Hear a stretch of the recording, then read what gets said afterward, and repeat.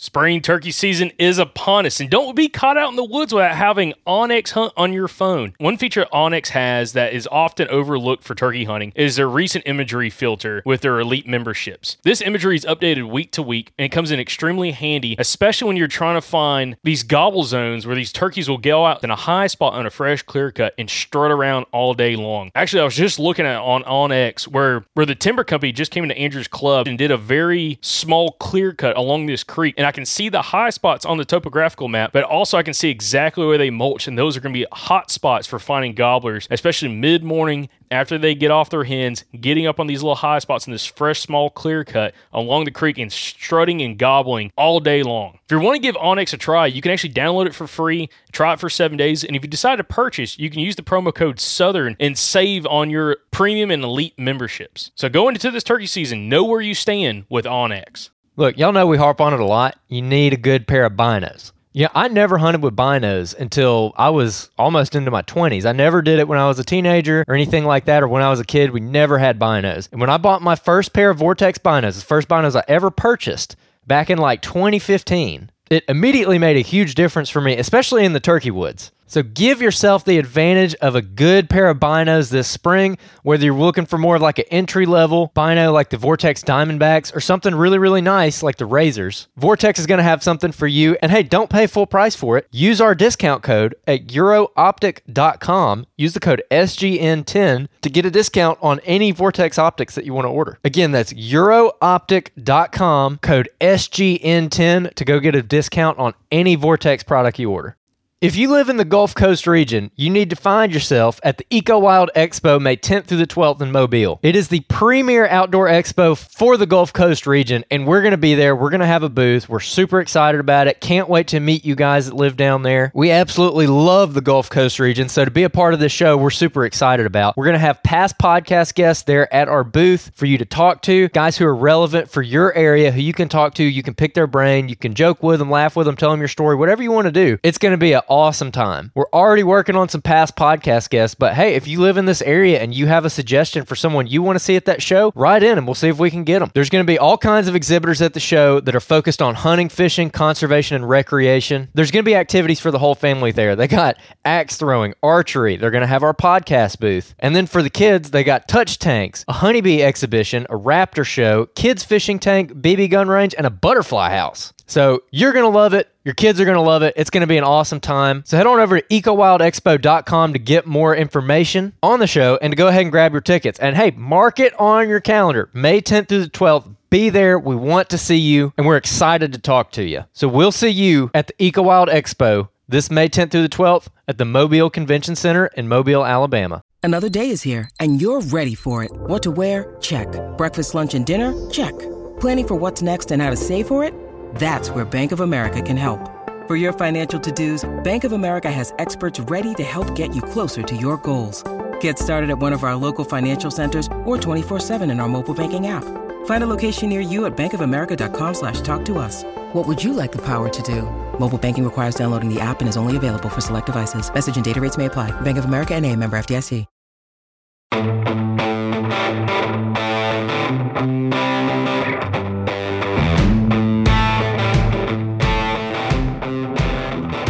What's up, everybody? Happy Monday. Andrew Maxwell from the Southern Outdoorsman here, and I'm here with my two buddies, Jacob Myers, a ginger bow hunter, and another ginger, Tyler Malone. How y'all doing? Doing good. Yeah, doing awesome, man. It's been a heck of a weekend, so super excited. Got a full freezer right now, so it's looking good. Dude, so let's just jump right into this, all right? So we put some stuff out on who wanted to hear what for our podcast, and our fishing stuff has actually been a little bit better received than I thought. So today, for at least the first part of this podcast, we're going to hammer down on some fishing stuff, and then we'll probably talk about some hunting stuff later. But anyways, Jacob and Tyler, man, y'all put me to shame today, or last night, because I came up and fished Gunnersville with you, Jacob, on Friday night. We caught 9 crappie and a catfish, and you caught a couple little dinker stripes. And then last night, you guys it wasn't even fair. So I'm just going to let y'all run with it, all right? So kick it off, Jacob. Kick it off. Well, I I was gonna say when the Ginger Brotherhood comes together, great things happen. So Strong. Get a bunch of gingers in the same boat dock or whatever. Hey, yeah. is Robert Ginger? No, but we'll just leave him out of it. It's whatever. Okay. It's not important. Nobody has to know about him. No, it's just my cousin Robert. But no, so dude, we had a heck of a time. So I've been going up to Gunnersville Lake almost every weekend since probably the last part of turkey season, or just the end of turkey season. And dude, definitely had the best night of fishing I think ever. I mean, dude, it was just crazy from beginning to end. Tyler, I didn't realize, man, you live so close to the marina where that houseboat's at, man. That's awesome. So we'll have to get out there and go do it some more and actually have Andrew come up and maybe catch fish. Now, if we don't catch any more fish, if Andrew ever comes up again, we know he's the bad luck. Oh, dude, I'm like, what I tell you earlier, I'm like cancer to a fishing operation. Like, it's bad. Well, I mean, if we have to, we'll let Andrew film me and you'll fish. Oh, God. I think just the presence might just the presence, man. Oh, like, okay. Golly. Although I will say, the other night, catfish bite was slow, and I was like, I'm going to go see if I can get a crappie. And Jacob, as usual, is talking smack. He's like, well, whatever, you're not catching anything. Like 3 casts later, I pull out a freaking slab crappie. He's like, what? And so he runs over there, and we all start yanking out crappie. And then we get ready to go to bed. No, okay, wait, whoa. Before I get to that, I want you to know this, Tyler. I want you to know this about Jacob. I'm talking 5 or 6 times. Okay, we had the net and everything. We're sitting there, and Jacob would just about rip the fish out of the water, setting the hook. He'd be like, "Good one, get the net." Yes. I'd run over there, get the net, and he'd pull up a freaking 4-inch striped bass, and I'm like, "Do you know what that phrase means? Do you know what the phrase good one means, Jacob?" You have no idea how many times he's done that. Though, dude, get the net. He's going under. Yeah. And it's just a little baby. I mean, yeah. Oh my gosh, man! I caught a crappie that could have eaten those fish that you were yelling about. It was embarrassing. Okay, where were we? Go on now. Go on. By the way, I caught the biggest crappie of the weekend, so I'm just gonna walk away knowing that, and I'm gonna be happy with that. Well, all right, guys. I appreciate the support of my maybe overexcitement on a couple fish. Just a few. Wasn't many. Man, got that crappie fever. Yeah, no, dude, it was awesome, man. So, it was the making for a great weekend. So, first of all, we need to kind of talk about having you guys or you come up, Andrew. So, you and Zach came up on Friday night. Yeah. And I kind of hyped it up to you guys about the catfish. Kind of a bunch of catfish the week before. Dang liar. I mean, dude, wore the catfish out the week before, and you guys come up and we struggled to catch one fish. Which I caught. Yeah, exactly. And I mean, it was just pitiful. And I mean, like you said, we started catching some crappie, put a overhanging light over the water next to the houseboat, and the boat slipped and just kind of went to town on them. But, that I definitely realized after that day, the following day when Tyler was coming up and my cousin Robert was there, I was like, man, we got to do something different. So, the biggest thing, I was talking to Tyler, and Tyler was coming up, I was like, man, we got to get some live bait. And that was game-changing, I'll say that. So, to provide a little more context, we were fishing, like, on this little like the light that was tied to the boat, and it was just a floodlight. It wasn't like an underwater light or anything. And we were fishing, we were vertical jigging with just, regular old little crappie jigs with, like, a little white beetle grub-looking thing on them. And I mean, we caught a couple. It was pretty slow. I mean, we're catching like one fish every like 30 minutes, probably something like that. It was horrible. Until the end, I yanked out 3 in a row, and then it was just like then it just died, and then we went to bed. Yeah, well, as I say, I didn't go to bed last night, so I went to bed this morning. So get into that now, because our night was fun, but it wasn't nearly what y'all's was. Yeah, so I mean, first off. Me and Tyler were talking about. First off, me and Tyler, we're about to build some freaking noodle boxes, some catfish boxes, and we're about to start doing noodle, right? Yes. Yeah, I got Tyler hooked. He's never even been before, and I don't know crap about noodle other than one time I went. But dude, we're about to go catch some. I'll tell you what. So, hopefully, we get a couple of those built and be able to kind of go out this summer. But me and my cousin Robert had been fishing all day long and wasn't really catching a whole bunch. But we kind of go out that night, go get some minnows like always. At least back in the past, that's what we would do. And came back, dude, and it was on. I mean, it was fun just sitting around, drinking beer, having a good time, and just catching crappie. But the funny part was, again, you have all these little, there's white bass and some stripe swimming around the ball of shad that's underneath the light. And, I mean, you're freaking catching them left and right. And those suckers are like, I mean, I thought a little catfish is a pain in the butt to grab because freaking their fins and they're small and hard to get. Man, those little white bass would tear your hands up with that freaking spine, and they just flop around. It's a pain. I mean, Tyler, I know you caught a few, and freaking by the time we were catching, I mean, for every crappie we caught, we probably caught at least 1 to 2 white bass. Yeah. And little dinkers, man, and it was annoying, but it was a fun time. But I mean, it really didn't get interesting until Robert started pulling out some absolute slabs, dude. Yes. I mean, he caught today. I was looking at, I think we caught it was 5 out of 32 keepers, which we actually let some go because we didn't have enough cooler space. So y'all were throwing back legal crappie. Oh yeah, dude. Yes. Because you couldn't fit anymore. Yeah. No, dude. I'm talking. It got to the point by midnight. So we bought 4 dozen minnows. At midnight, we went back into town to buy more bait because, fortunately, the bait store in Gunnersville is open 24/7, which is awesome. I had to go back and get two more dozen. Dude, by that time, we barely had any cooler space. I mean, you literally, by the end of the night, if I didn't lock the strap on the Orion, it wasn't closing. Yeah. So that's when you know it's a freaking awesome night. Well, okay, so yeah, you gotta give us a little more context here. So like, kind of, I'll start with Tyler. What were you fishing with? Like, what was your rod and setup and everything, so people know what you were using? Well, I had a little situation with my rod. Oh boy. Let me start from the beginning. I have never crappie fished before, ever. Really? Yes, strictly bass. Fish bass tournaments every weekend on Lake Gunnersville. So it was new to me. I show up with the 7-foot extra heavy with a bait caster on it with 15-pound line. So I didn't do too good with my rod setup, but I had to use one of Jacob's little kid poles. So ultralight.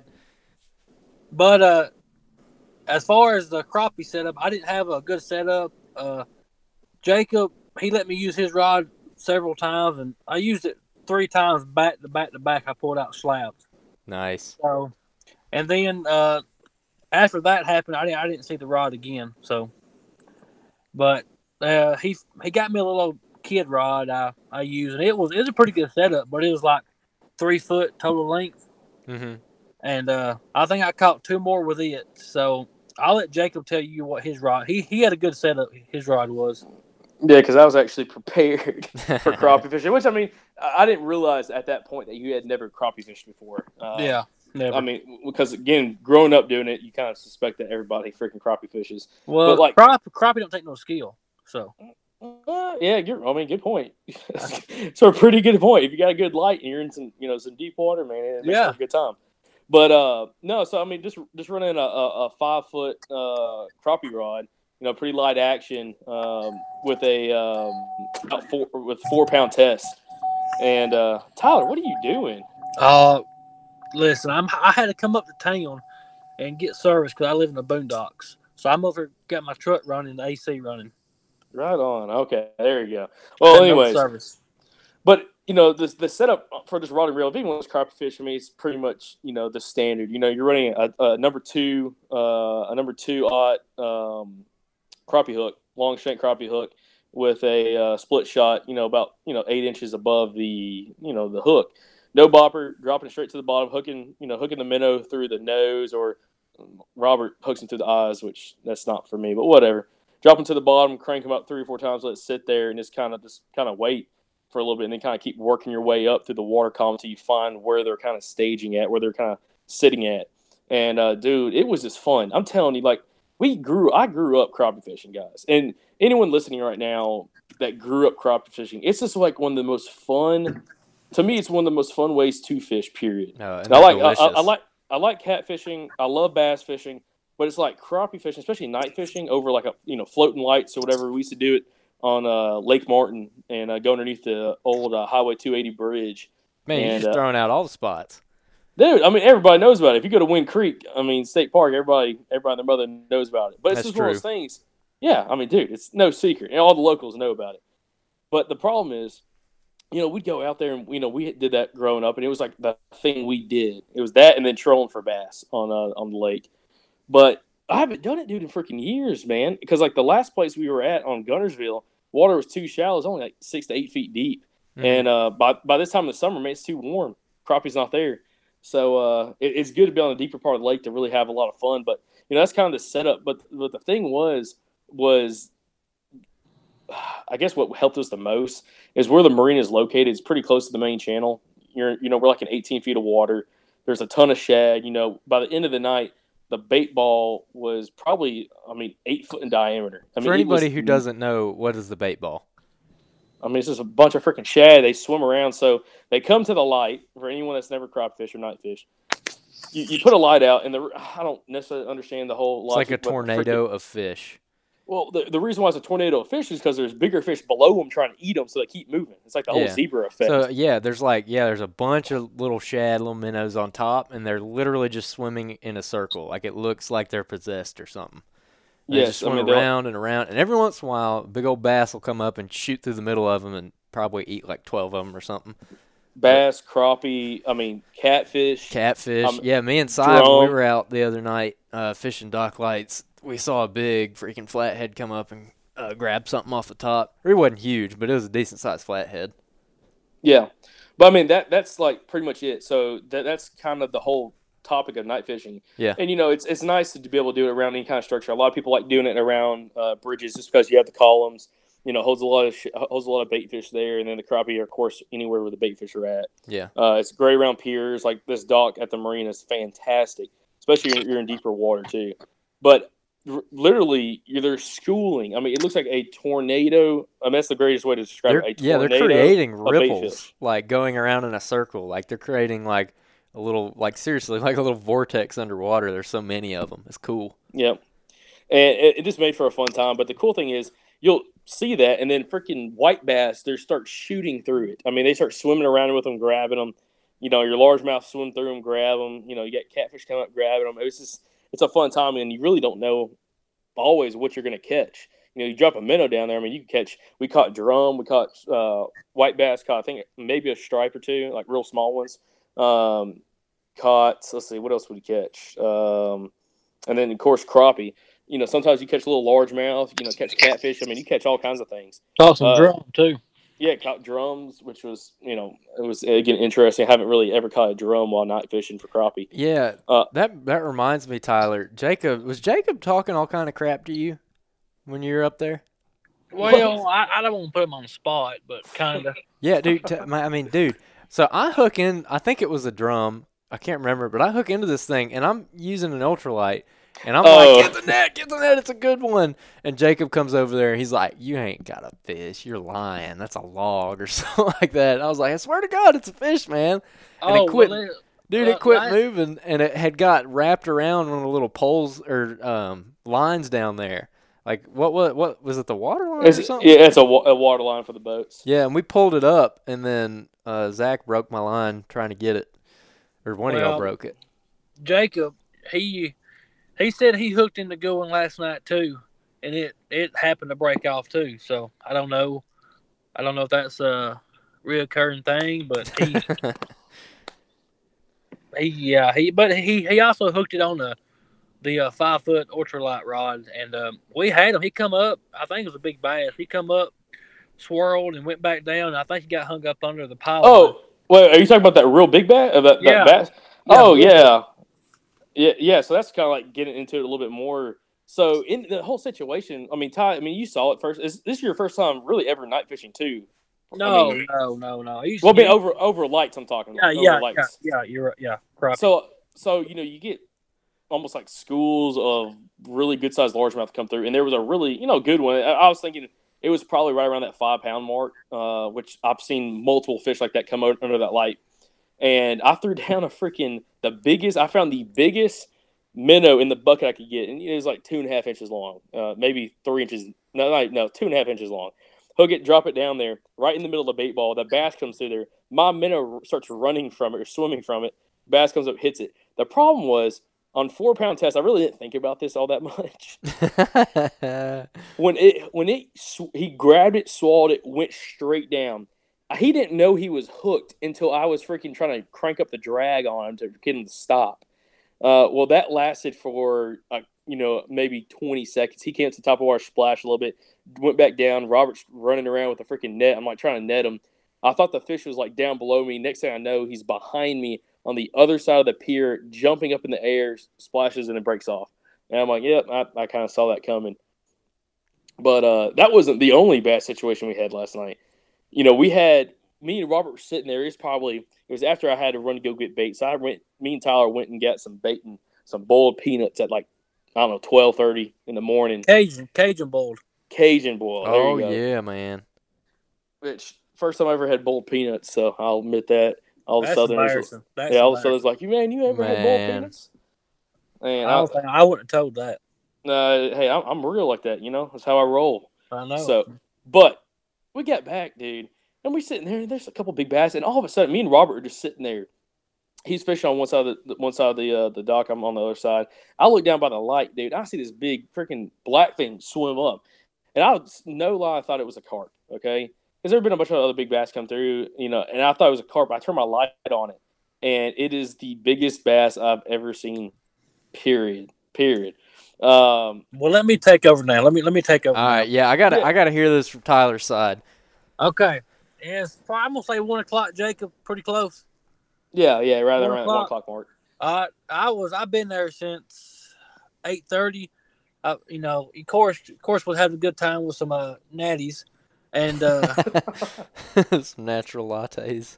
And I had to go, and I had to work the next morning, so I had all my stuff on, I had my rods picked up. I'm heading out. I don't know, 10 yards, and Jake says, "Oh God, it's a big bass." So I come back over there, and Robert said, "Just pitch over there and see if you can catch him with that heavy rod." So I pitched twice, right by the light, nothing. Oh. And then I think Jacob or somebody catches a fish.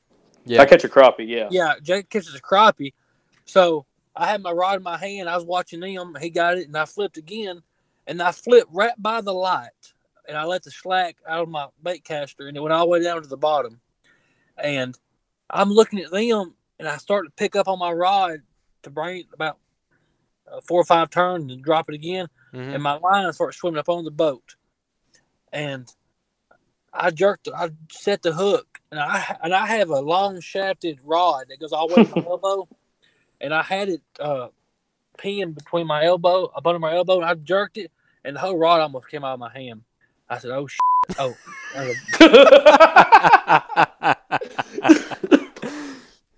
I knew it was a good one, so I got in the rod and I reset again, and it didn't even budge. So I start cranking on it, and I get to the surface, and Jacob, he almost knocks the whole fish off by trying to net it. Oh, Jacob, you never lived that down. It was just a cluster. I thought he fell in the water 2 or 3 times. It was just a cluster, and he finally got it netted, and we got it. And man, it's my personal best. And I think it was like 7.2 before I caught this one, and I hadn't never. Well, we didn't weigh this one, but I think it was 8 pounds, if not a little bit bigger.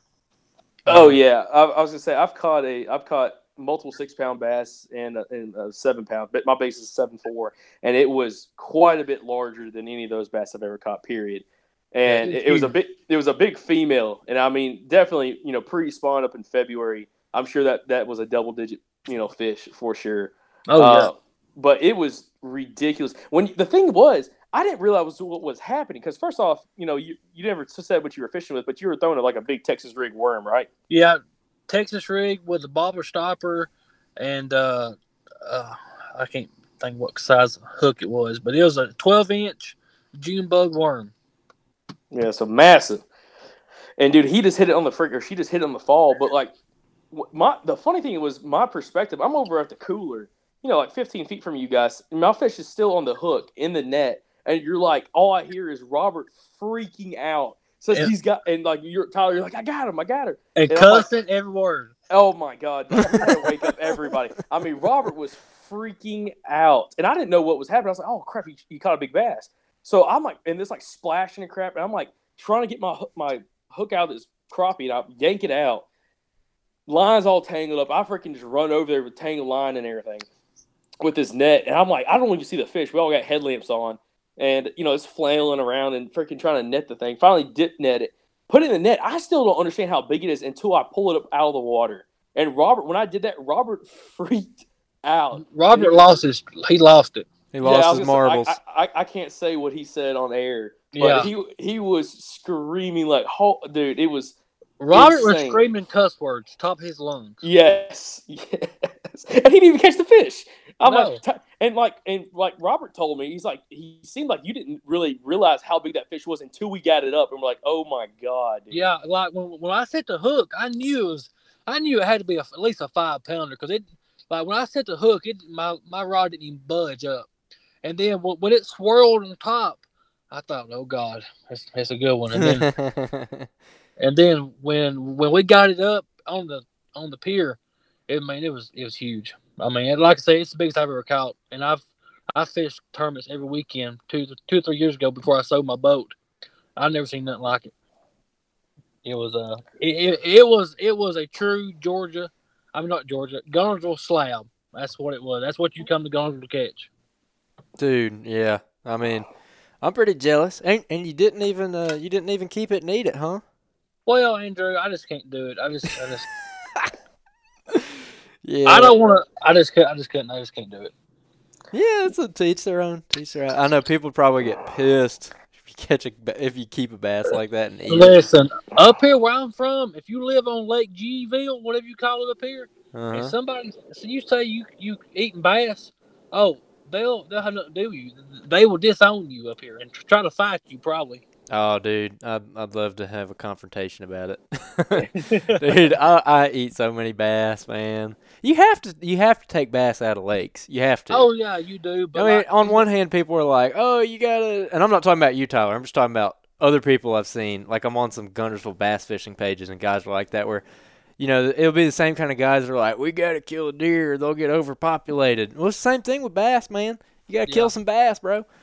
But I'm a bass eater. I think all the anglers is a lot different than the average fisherman. The average fisherman like me and you, I mean, I won't eat a bass, but the anglers, there ain't no way they will. It's not in their blood to. Yeah. I'll eat some crappie though, man. I cooked some of those crappie today. Oh my! Here's what I do with those crappie, and I suggest y'all try this because it's good. I don't know where I figured this out. I don't know if it was a recipe I read sometime or if I just did it one day. I can't remember. But I'll get like a stick of butter, or depending on how many crappie I got, like 2 sticks, and I'll put it in a bowl, and I'll just let it sit out for like an hour and kind of get room temperature where you can like work it, but it's not melted butter. It's just kind of like a softened. Yeah, it's softened. And pour, a ton of Old Bay in there because, Old Bay, you have to use 4 pounds of it to make it taste like anything, but it tastes good. So you put a ton of Old Bay in it. A ton, to where it doesn't even look like butter anymore. And mix it up real good. And I'll like lather that crap all over those crappie fillets. And then I'll put a skillet on low heat, and I'll throw them on that skillet and cook them slow. And what it does is it like melts that butter off of them, and then it kind of it like cooks it in it. Yeah, I'm not gonna say sear because you're not searing them because it's not fast. It takes like 5 minutes and it's low heat. But because crappie's so delicate, you can't like sear it. But you just put it on there and you give it a couple minutes and it'll like brown and like crisp up. And dude, if you do it right, it almost tastes like freaking snow crab legs. Like it's so good, man. And you got like that a little bit of crunch on the outside and the inside just melts in your mouth. That's why crappie's my favorite eating fish. Like I can't get enough crappie, dude. I'd try just about anything for crappie. Do you think you should tell the listeners what Old Bay is just to make sure? Old Bay is like a seasoning. It's like a fish seasoning that a lot of people use in like crawfish boils, or some people just put it on fish. But Old Bay, like people use it for crab and crawfish, Can't go wrong. shrimp. It's good stuff, man. But with this recipe, you got to use a bunch of it, which in most recipes you got to use a bunch of it because it's not like a real strong seasoning at all. And I like strong flavors. I don't like real mild stuff. So, I told Jacob to save me a few, but I doubt he did. You told him what? I told him to save me a few crappie so I could, enjoy them, but I guarantee he took them back home with him. Oh, Jacob. Dude, I got him. I've got you some. Don't worry about it. I'll hook you up. Yeah, I still got 2 bags of crappie at my place too. Oh, I forgot. While all this is going on, I had the bass hook. Jacob had the crappie. We also caught a catfish at the same time. Oh yes, it was insane. Oh, really? Triple down, dude. That sounds fun, dude. That sounds like a good time, man. It was. Go ahead. Go ahead. I was going. Go ahead. No, you go ahead. I was about to pivot. I was about to change the subject. All right, then. What I was going to say is, before a couple of weeks, we all need to get back down there and just stay all day long. Stay all day and just hang out. It'd be a good time. Yeah, dude. I can't wait to get back up there. Hopefully, it won't be too long. This weekend, hopefully, one of these days, Jacob is going to bring me to this magical lake full of 10-pound bass that he's been telling me all about, how we're going to win this tournament that we're doing, the Chasing Tails.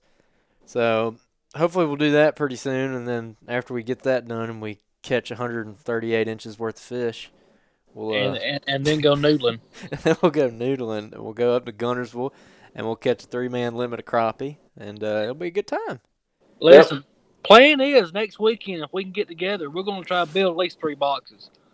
Oh yeah, you can go drop, dude. We took out the canoe Saturday morning because we wanted to. It was the first day of the tournament, so we took the canoe out and trying to fish, get on the board. And Jacob said he found a couple good places where he could put some boxes. According to him, there are good places. I don't know anything about noodling, so. I don't either, but I got all the material to build the boxes, so we ain't got to worry about that. As long as he has the spots, I can furnish the boxes. Whoop, whoop. Oh yeah, man, let's do it. I'm ready to see both of you guys get your hands slammed in a door when one bites you. I'm down. That's exactly how they feel. So it feels like you're going in a dark room, you can't see yourself. All of a sudden, someone slams your hand in a door frame.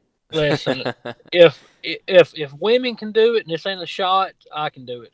No, that's what I'm saying. That's what I said too. Then it happened to me. I'm like, damn. I'm like, I need to toughen up. Yeah. You are pretty soft. I appreciate it. Jacob's a tenderfoot, man. I appreciate it.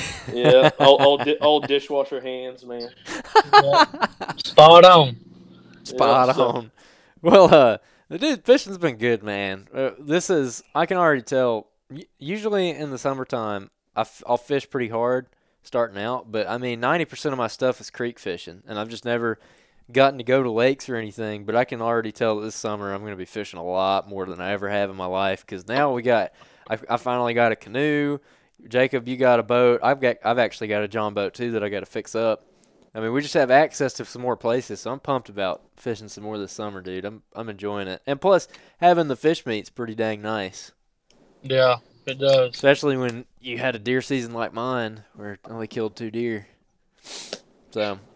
And plus, Gunnersville is like the top 3rd or 4th fishery in the world. I mean, it's so close too. I mean, there's so many fish in Lake Gunnersville. Yeah, I mean, I was really impressed by it because that's the first time I've ever fished Gunnersville. Oh shit! Ever? I mean, like, and I always joke like, you put me on Gunnersville with like a nice bass boat, and I probably won't catch anything. Which the other day was almost true. We didn't have a nice bass boat, but we had the canoe, and I lost one right at the boat. But that's the only bass we hooked. That was the only bass we hooked into. It happens. Yeah. But anyways, so kind of pivoting away from that a little bit, we're all kind of starting to plan our falls, man. And now we got some boats we can use to go chase after some deer. We got the buck barge, as I think we're going to call Jacob's boat. And the buck boat. The buck boat. I think I'm going to name mine Lady November. Oh, that's sweet. Hey, you're the first person that said it's cool. Everyone else is dogging me about it. Thanks, Tyler. I like it. Lady November. I'm gonna spray paint it on the side. I'm gonna stencil it out on the side. It's gonna all you crap talkers are gonna be jealous. What kind of boat is it? Is it a V-hull? Yeah, it's a little V-hull that buddy of mine, Jamie Monahan, he's a chapter chair for Alabama BHA. He actually has a place. I think it's on Lake Martin. I can't remember, but they had a big storm a couple years ago, and this boat just washed up on their place.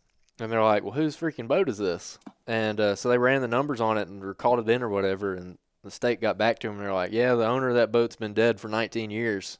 So, yeah, so they're like, yeah, it's your boat. I mean, because it's at this point, it's a salvage.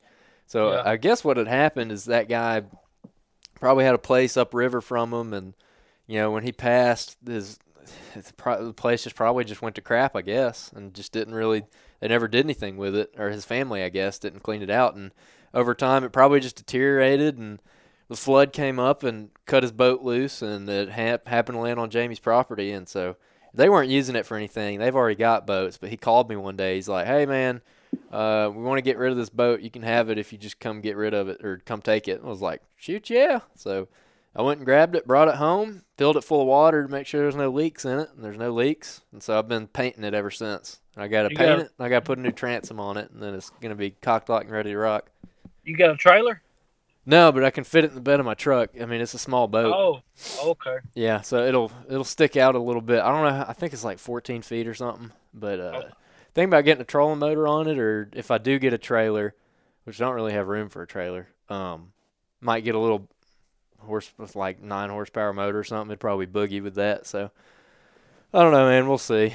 That's yet to be determined. But right now, Jacob's got the boat that we're going to use to deer hunt this fall. I mean, he's got the setup, it sounds like. Oh, speak about that. My brothers called me today. They just put the new transom in, and they're building the new deck for it and floor, putting new carpet in and everything on. It's going to be legit. Oh, yeah, man. Yes, sir. So let's talk about our deer hunting plans for this fall. So, Tyler, me and Jacob kind of rambled about our plans, but what you got, Tyler? You going to be scouting pretty soon? Like, what are y'all looking at doing? Let's see. I was going to scout today and go get some cameras I've had in the woods soaking up since November, but when you stay up fishing all night, it's hard to do anything. Yeah, that's right. And plus, I had to work, so. But, you want the hunting season trips or what we got going on, or what? Well, first let's caption it with what you and our buddy Michael Pike have going on. What are y'all? You want to announce something here? Well, I don't want to give away too much, but come on, hit me with it.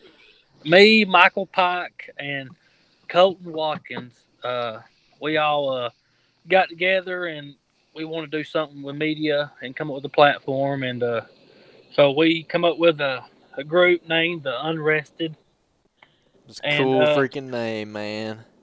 The reason just a little story here. The reason we come up with that because we all work 40, 50, 60 hours a week and just grind all week, and we still find time to get in the woods and try and get it done. So we thought the name fit pretty good.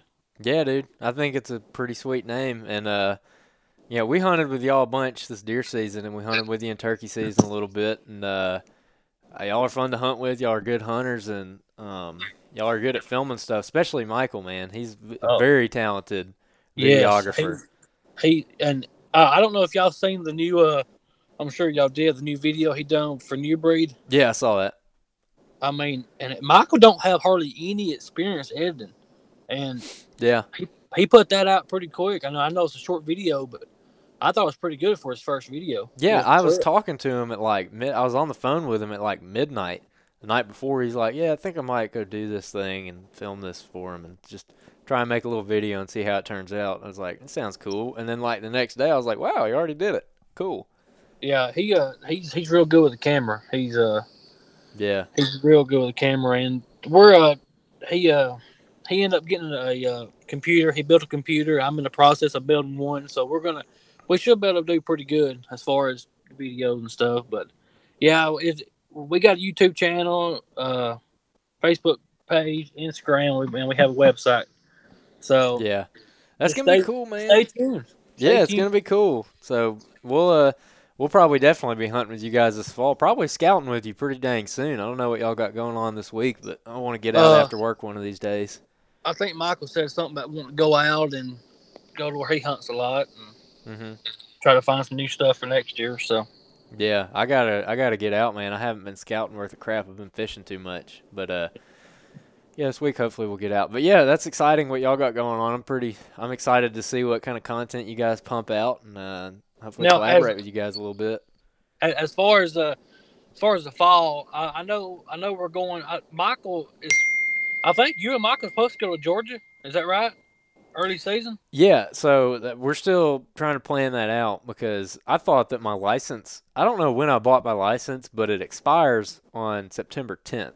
And okay. So I'll have a couple days there at the beginning. I don't know how many days I'll have, though, but I know that Mike, he bought his a lot later, so he'll get a pretty good chunk of the early season in Georgia that he can hunt.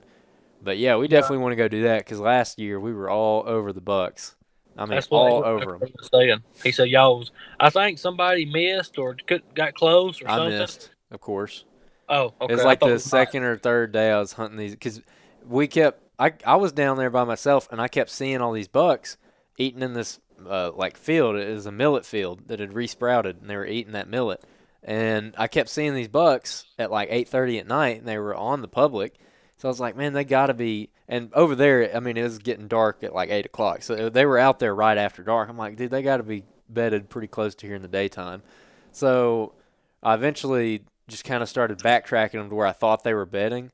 And long story short, I found the bedding area. And when Mike showed up, I snuck in there really close. I got like 70 yards from the beds and set up on this little pinch point that kind of came out of the bedding area. And I got caught off guard by the buck. He showed up at like 3 o'clock, and I just missed him. He got through my lane. I was trying to get my camera set up.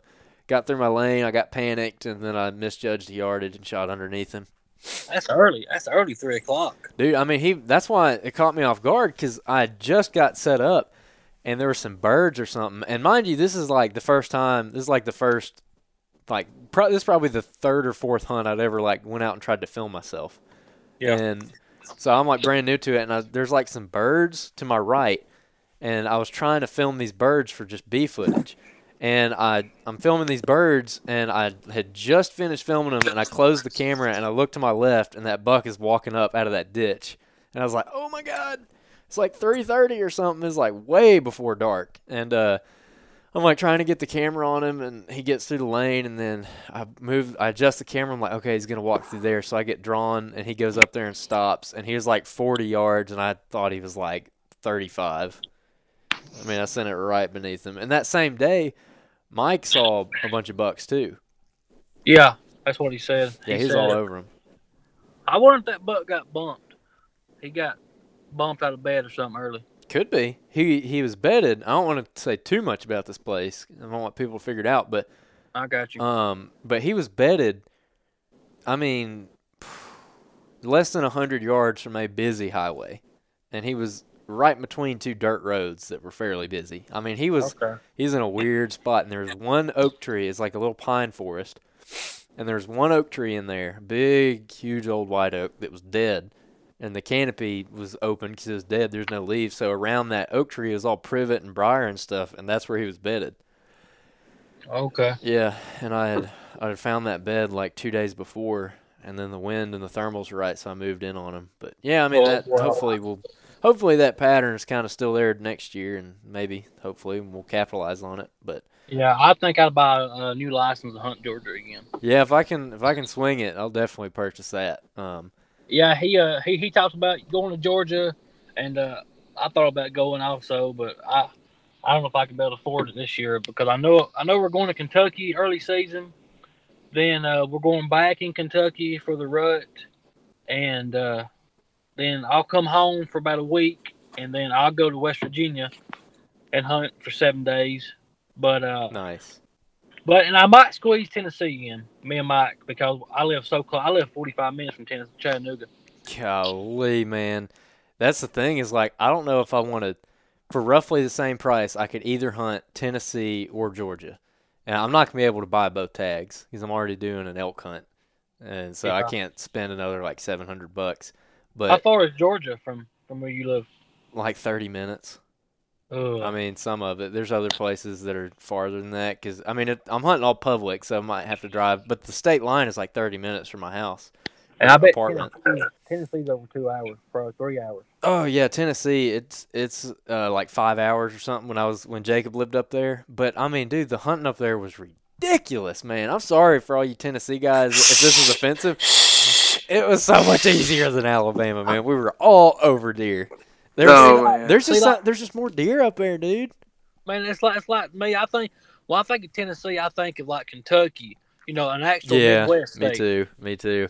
Like when I'm thinking of deer hunting, especially now that I have experience with it, Alabama and Tennessee and Kentucky are two different worlds. Now I haven't hunted Kentucky, but for like deer hunting purposes, man, like I've never considered, and this might anger some Kentuckians, but I've never considered Kentucky part of the South just because growing up, my dad and all of his friends were always like, Kentucky's like Kentucky's like the number one deer state when I was growing up. Yeah. At least to our group of people. Like you go to Kentucky, that's the land of giants. So we called Kentucky up north. You know, whenever we were talking about Kentucky, they'd be like, yeah, old Brian, he's going up north this year. They're hunting western Kentucky. I'm the same. Easy with that. Easy. Jacob's over here blowing a gasket. I'm the same way with Kentucky. I think it's north. Just because you cross that line, it's just like the deer numbers just triple. I mean, it's crazy. Yeah. Now I will say there's some places I've hunted in Alabama that I was pretty impressed with the deer numbers. Like it's definitely way better than average for Alabama. But I mean, the best stuff I've hunted in Alabama is about pretty much like what we were hunting in Tennessee, except Tennessee was a little better still, I think. Yeah. What do you think, Jacob? Oh yeah, well, without a doubt. Tennessee is freaking awesome. So everybody, y'all just keep going Kentucky. Leave Tennessee to myself. I mean, dude, Tennessee. I mean, when we were hunting the rut in Tennessee last year. I saw the two biggest bucks that I've seen in years in like 2 days in Tennessee last year. It was crazy. I mean, I saw one, a slammer of I think it was an 8-point. But Jacob saw the footage of that, which I'll have to go back and try and find it. But it's like a crappy little GoPro film where he ran past me at like 15 yards. And I'm like swinging, and I went through and blew it up 400% so you could see him good. And then like went screen by screen, and there's like one snippet of his right side, and he's a freaking tanker, man. He's huge. Yeah, he's freaking huge. Yeah, he's an absolute giant. I mean, he probably would have. If I killed that deer, I probably wouldn't kill another deer that size for a very, very long time. But shoot. Anyways, I digress. Tyler, so okay, let's see. As far as scouting goes, what are you and Michael kind of doing this summer for scouting? I mean, that's something we need to talk about a little more because everyone's, at least people like us, are kind of starting to get hyped up on deer a little bit more now. I mean, it's getting closer. Now's the time to really be looking for some stuff. So, I mean, what are y'all going to be doing over the coming weeks? Well, I don't know. Michael has talked about. Now I hate speaking for Michael here, but he might change the way he hunts a little bit this coming up year. He might transition back to some pinch points, some funnels, and just because the bed hunting as far as that, I don't bed hunt because it's so hard to bed hunt in Alabama because of the deer population numbers, and so as far I hate to speak for Michael here, but I think he's going to try to transition back to what he used to do, because towards the end of the season last year, he went back to his old stuff, and he killed 3 bucks in 2 weeks. Mm-hmm. So like right now, I'm just like I got 4 cameras out up here at this WMA I hunt in northern Alabama. I'm gonna go check them, see what's made it through, and just start running trail cameras. That's what I like to do. I rely a lot on trail cameras, and so and as far as what I do, I'll go up here and start checking stuff, checking trails, put trail cameras on, see what's made it, see what's around, see if there's any deer left in my place I hunt. So, Yeah. and that's just basically what I do. I don't like to be in the woods right now. God, it's hot and ticks are super super bad. I was mowing the yard yesterday, and it was just I had ticks all over me. It was unreal. Yeah. And snakes. I'm not a big snake guy, so. Yeah. Something you brought up about the bed hunting thing. We all have had several discussions just amongst ourselves on that whole hunting beast tactic and everything. And like most people, if you listen to us in deer season, you heard us talk all about it. But to sum it up, basically, in early season, I did really good with the beast method. I just explained that buck I missed, so we were all over bucks doing it. And then October came when a lot of those patterns change and stuff gets different. And I mean, buddy, I was on the struggle bus until I killed that buck in December. But from like October until I killed that buck, I hardly saw a deer, man. It was pretty difficult. Was you hunting Pacific beds or was you hunting bedding areas? Because the way I hunt pinch points and funnels close to the bedding area. So whenever that buck gets up or whenever little 110-inch deer, whatever I want to shoot gets up, I want to be right in that first pinch point. Mm-hmm. He's going to hit. Yeah. Or that first funnel. And when I say I hunt beds, I hunt in bedding areas. I hunt like a thicket, a knob, a thicket on the top of a knob. Yeah. You know what I'm talking about. Yeah, last year I was getting cocky, I think. I mean, I was hunting specific beds in Georgia, or at least not necessarily specific beds, but like kind of bedding areas, just using what I'd learned through scouting beds, kind of applying that and hunting off of it. And again, it worked great in early season. I mean, when they were on a very consistent bed to food pattern, it worked fantastic. But then when things changed, man, I struggled. We had another thing is we had a really, really, really bad acorn crop where I hunt last year, and that affected me too because I could not find acorns, and I got hung up on it. And so I spent a lot of hunts just wandering around looking for acorns when I should have been just looking for a different food source because there are so few acorns. It wasn't worth seeking out like that one tree unless you could find like a little grove where they were there. But yeah, it was terrible. But well, see, it was totally opposite. It was totally opposite for me. There was way too many acorns where I hunted at. Oh, yeah. I mean, it was so hard to find deer, and because there's so many acorn trees. I mean, you can't pinpoint one acorn tree. Yeah. So you're having to bounce from tree to tree to tree, and then eventually run into one. Yeah. Yeah. Man, and I mean it's pretty much the same thing with me, just a different kind of problem. But the bed hunting thing, the reason that places like we were dogging on Tennessee a minute ago.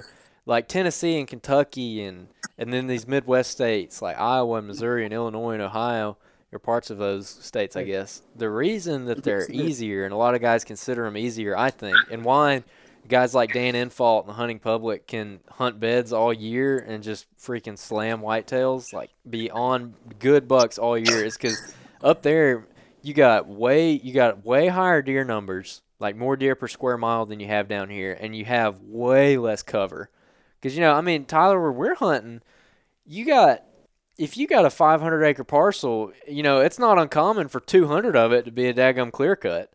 And, I mean, that's all bedding. And that's not even counting all the little tiny thickets in the woods that they could be hiding in. I mean, there's just so much cover that I don't think that for the majority of the season, I just don't think the bed thing is really going to work because there's so many places they can be. I mean, if you were slam-packed full of whitetails and had, like, a bunch of deer per square mile, it might be different, but I don't think there's enough deer to fill in all the bedding areas like they do in the Midwest. I totally agree. Where I hunt at there's 3 WMAs I hunt up here in northern Alabama, and the one place I hunt is just nothing but mountains, which you know what I'm talking about. It's just nothing but steep, gorges, big long hog backs. It's just, and that's, to me, that place right there, you can pattern buck beds because it's so steep to where they only bed in certain spots. Yeah. And that place I hunt, the one I'm talking about, I hunt pinch points there. I just don't have confidence in bed hunting. So I strictly hunt pinch points, which is good for that area because it's so steep. Yeah. So you can pattern the deer which way they're going to go most of the time. Now, That's where I killed my biggest buck at this year. yeah, I was about to ask you about that. So, why don't you walk us through your biggest buck from last year? Because I don't even know if I've heard the story on that buck yet. But you killed a pretty nice buck, I think, before anybody else killed a buck last year out of our little friend group we got going on. Yeah, I think I was. A good buck. I don't know. I think it was the best good buck that we've had. Yeah, because I know it was early because when you killed it, I was like, heck yeah, man, that's awesome. I wasn't like, yeah, bastard. Yeah. Yeah. But, okay, I'll walk you through. I killed 2 bucks last year, one a 9-pointer and one an 8-pointer. Mm-hmm. One with a gun and one with a bow. Okay. The one I killed up here, it was a real steep drainage ditch with a creek ran through it, and I was up on the high side of the creek, and the woods it come up and made a sharp bend. All right, and them deer, because they can't drop off the gorge, so they walked the edge of that bend. Mm-hmm. And this buck got up. It was early, like 2:30, and I was on the left side of the gorge. I'm not explaining this real good, but I'm on the left side of the gorge. And this buck comes around the knob, comes around, and to his right is the gorge. So he's skirting the edge of that steep part. Yeah. All right, he's come around, and then the gorge makes a loop, and there's like a little pinch point where it gets real tight and makes a hard right and goes off the mountain. Mm-hmm. And I was sitting right there in that little C where it. I know you hard to explain this, but. It's like a C cup in that gorge. It's like where a draw comes up. Yeah, yeah. And that buck was skirting the edge of that gorge, and he was going to get to the head of that draw and go down. And so it's basically a bigger drainage with kind of a smaller drainage running into it, and he was in the bigger drainage and about to split off into the smaller one. Yep, that's exactly. And I was sitting right there at the head of that draw. Okay. And he come around. I think he was bedded on the ridge. To my right, and up and down another hill on top of that ridge, because there was tons of beds up there early season. Yeah. And I think he come down and he's walking the edge of that gorge, and he got to where it's probably another 15 yards. He'd have been going down the draw down to the main bottom, and he just come around. He took 2 steps and smoked him at like 8 yards. Yes, sir, man. Nice. 8 yards. Jacob, you still alive over there? Oh yeah, I'm rocking and rolling. Well, so I killed that buck, and then I killed the 9-pointer with a gun. Same situation. I was up on top. Well, I was up on top of a knob, and I don't remember. Do you remember me asking you about that green stuff that grew in that bottom? Yeah. What was that stuff? I can't. Wait. I'm thinking we might be thinking of 2 different things. You're not talking about the thing that buck was eating, were you? No. It's like real sharp. It's like real sharp prickets things. God. Oh. Name some of them. I know you know it. Wait, are you talking? Is it like a bush?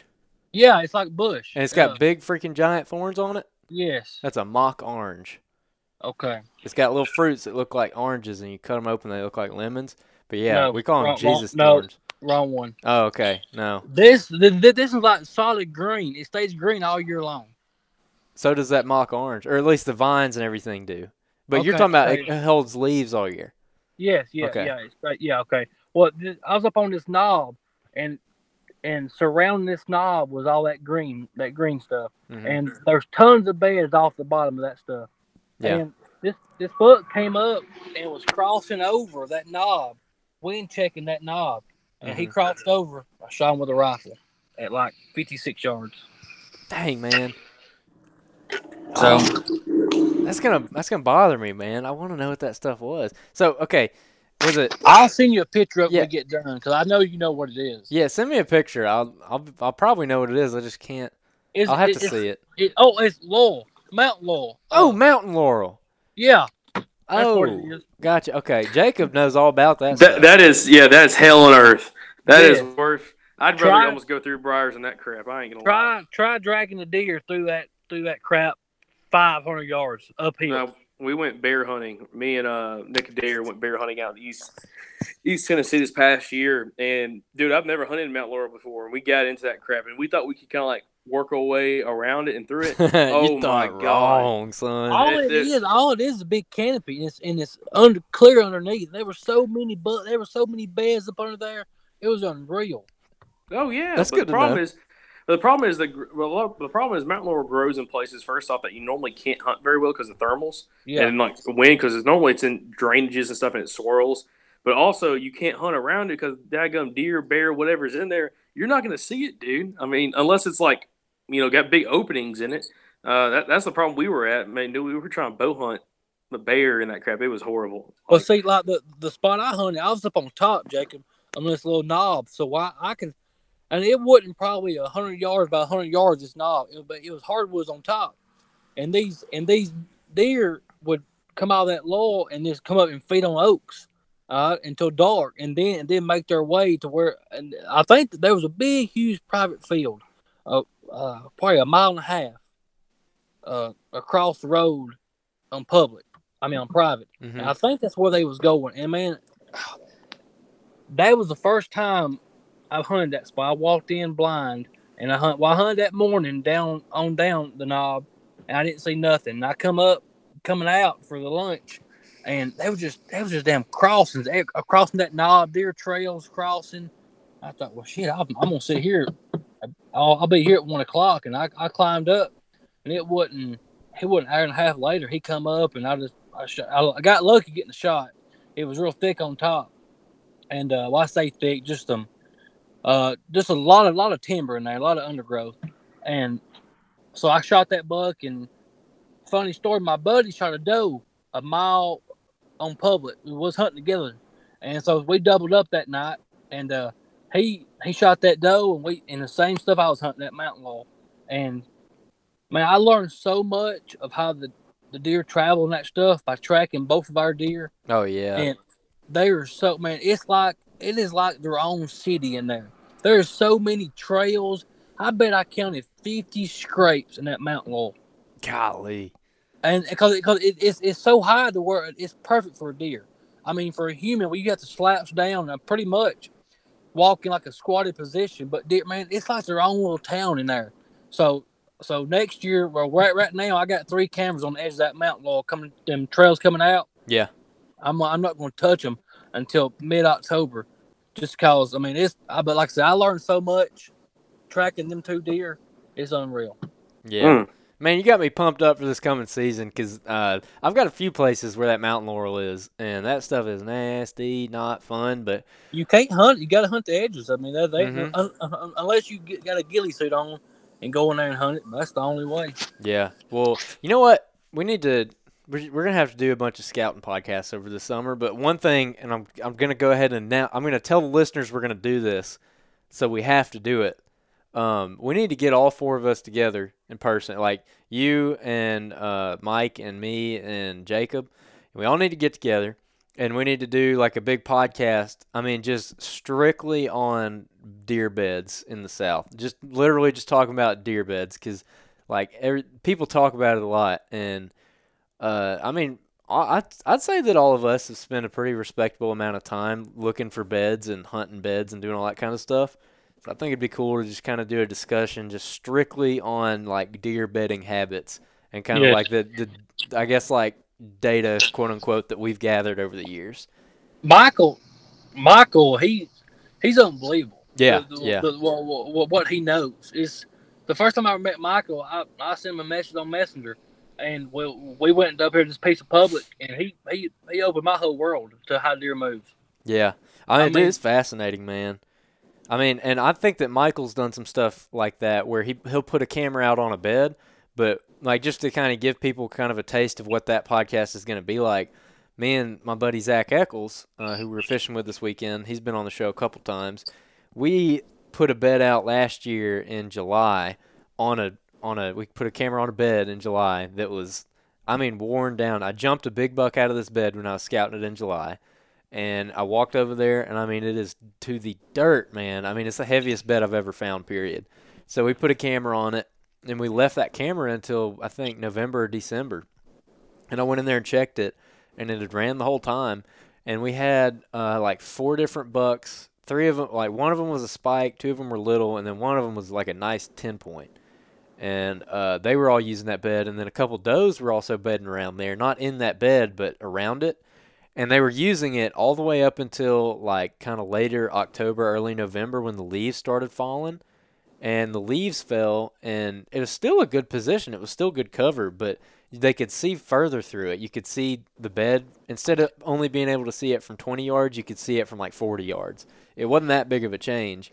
And, dude, from that point, from that leaf drop on, not a single deer picture on that camera. And it ran the whole time, and not a single deer came in there. That's crazy you say that. Did Michael ever tell you that we put a camera, it is still there from last year at one of your honey holes? Really? Yes.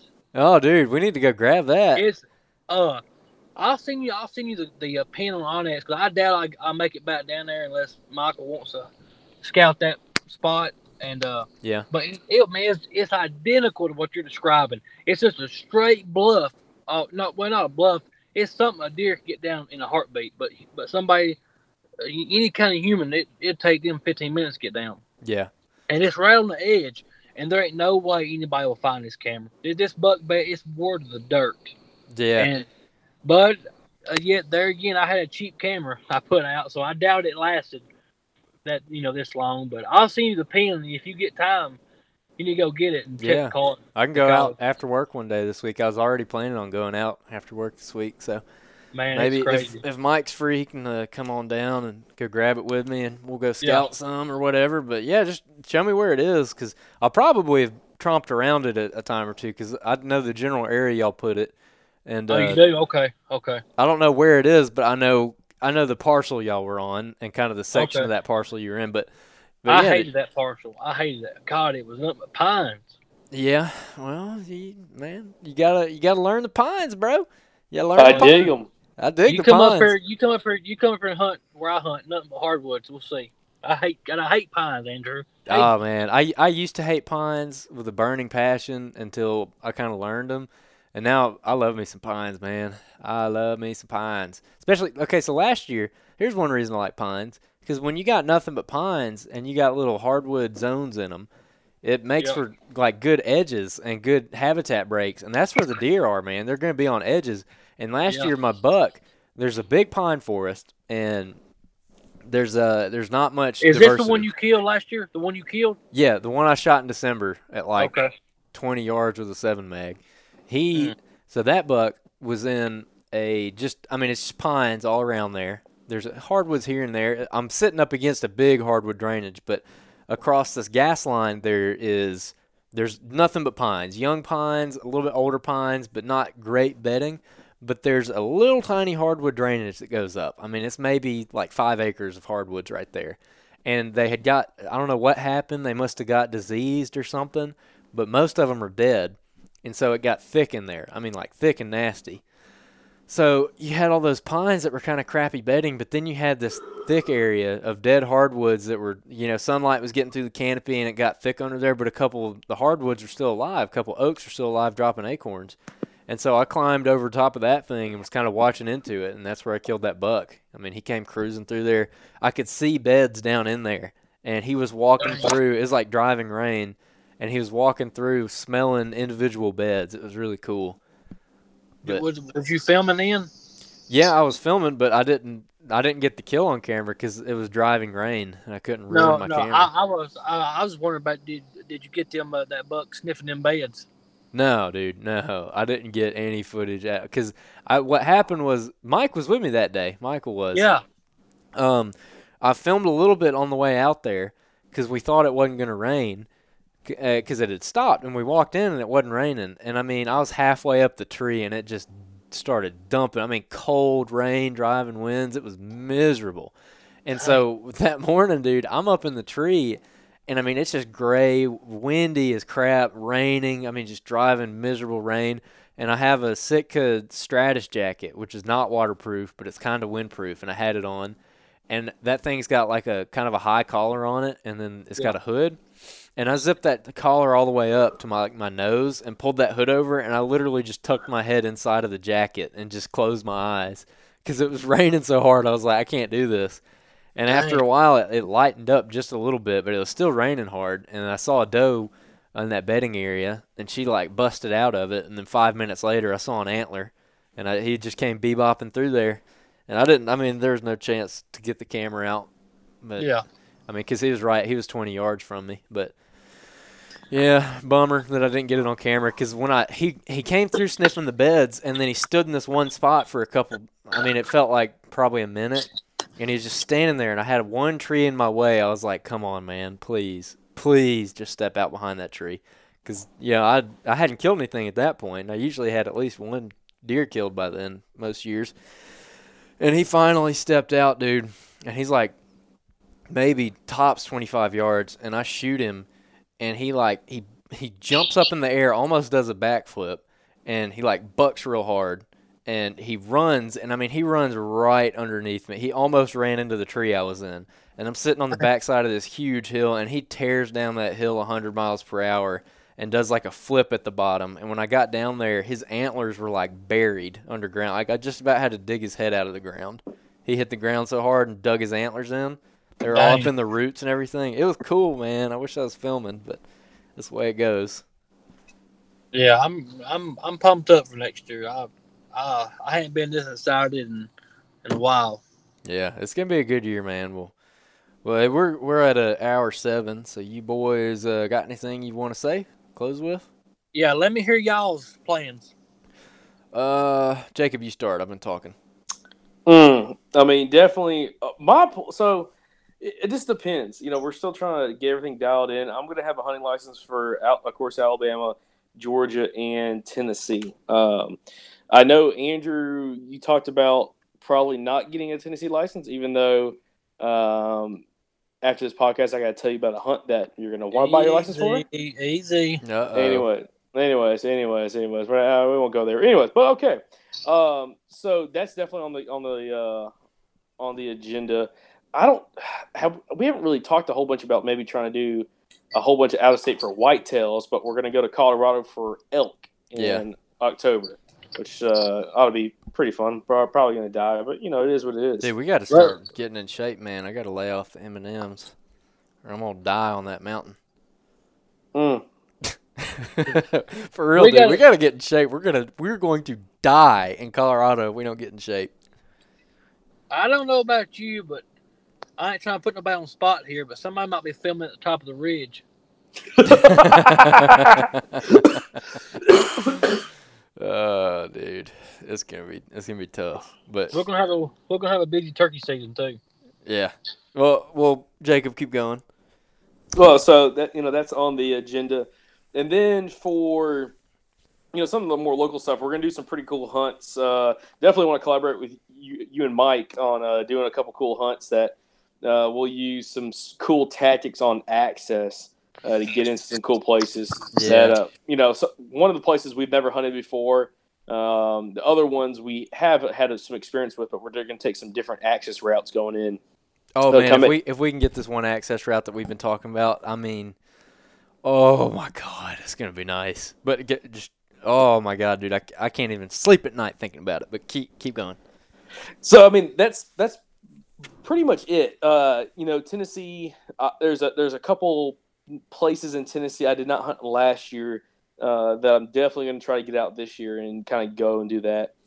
Georgia, there's quite a few spots that Andrew's got history with, and then also I've kind of scouted a little bit earlier in the summer, or should I say earlier in the spring. So that's kind of the agenda, kind of going into this fall. But really, our whole goal is just kind of get a whole bunch of content together and go out there and just have a whole bunch of a lot of fun. Especially doing these maybe a couple more overnight trips for whitetails. That's gonna be pretty cool because I know a couple of places that we definitely want to do a collaboration hunt with. We're gonna have to do some overnight trips. So yeah, Tyler, you're have to bring down the old camper, man. Yeah. Oh, I will. I will. Dude, my plans are pretty much Jacob's plans. Me and him.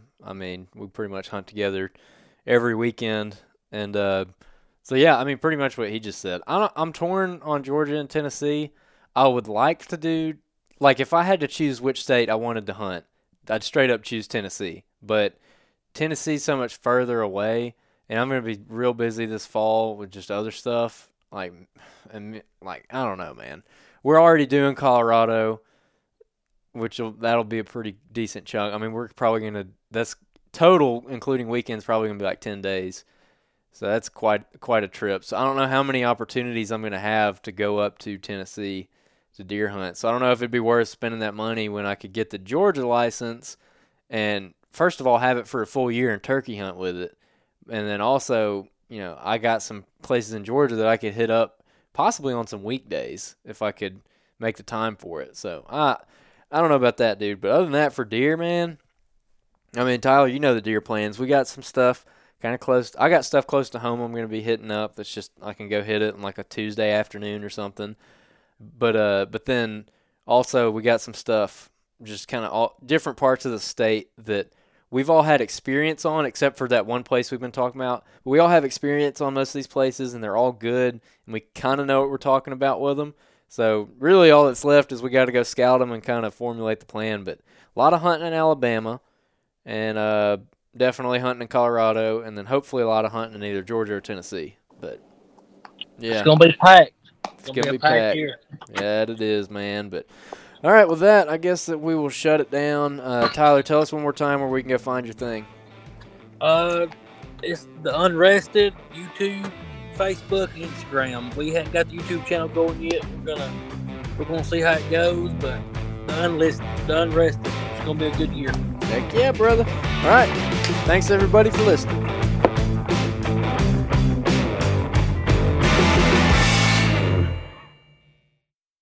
Look, last summer, y'all heard us talk a bunch about the Mobile Hunters Expo. It was an incredible event. A bunch of you guys came out to meet us.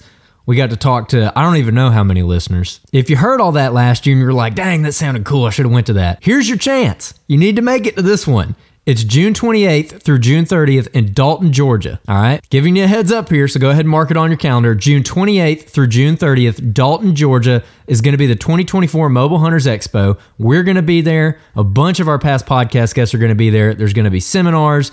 All of the mobile hunting companies are going to be there for you to try out gear before you buy it. It's like the one event of the year where all of the mobile hunter ecosystem just kind of congregates in one place. And Chris and Josh and the guys have done an absolutely phenomenal job putting this thing together over the last couple years. And it keeps getting better every year. So like I said, make sure you come see us. We're going to have a gigantic stack of free stickers to give away to every listener that stops by the booth. And we're going to have merch there to purchase. We're going to be recording podcasts, shooting videos, all kinds of stuff. So like I said, don't miss it. You can head on over to the mobilehuntersexpo.com to look at show schedules and dates and go ahead and grab your tickets. So y'all go check it out at the mobilehuntersexpo.com.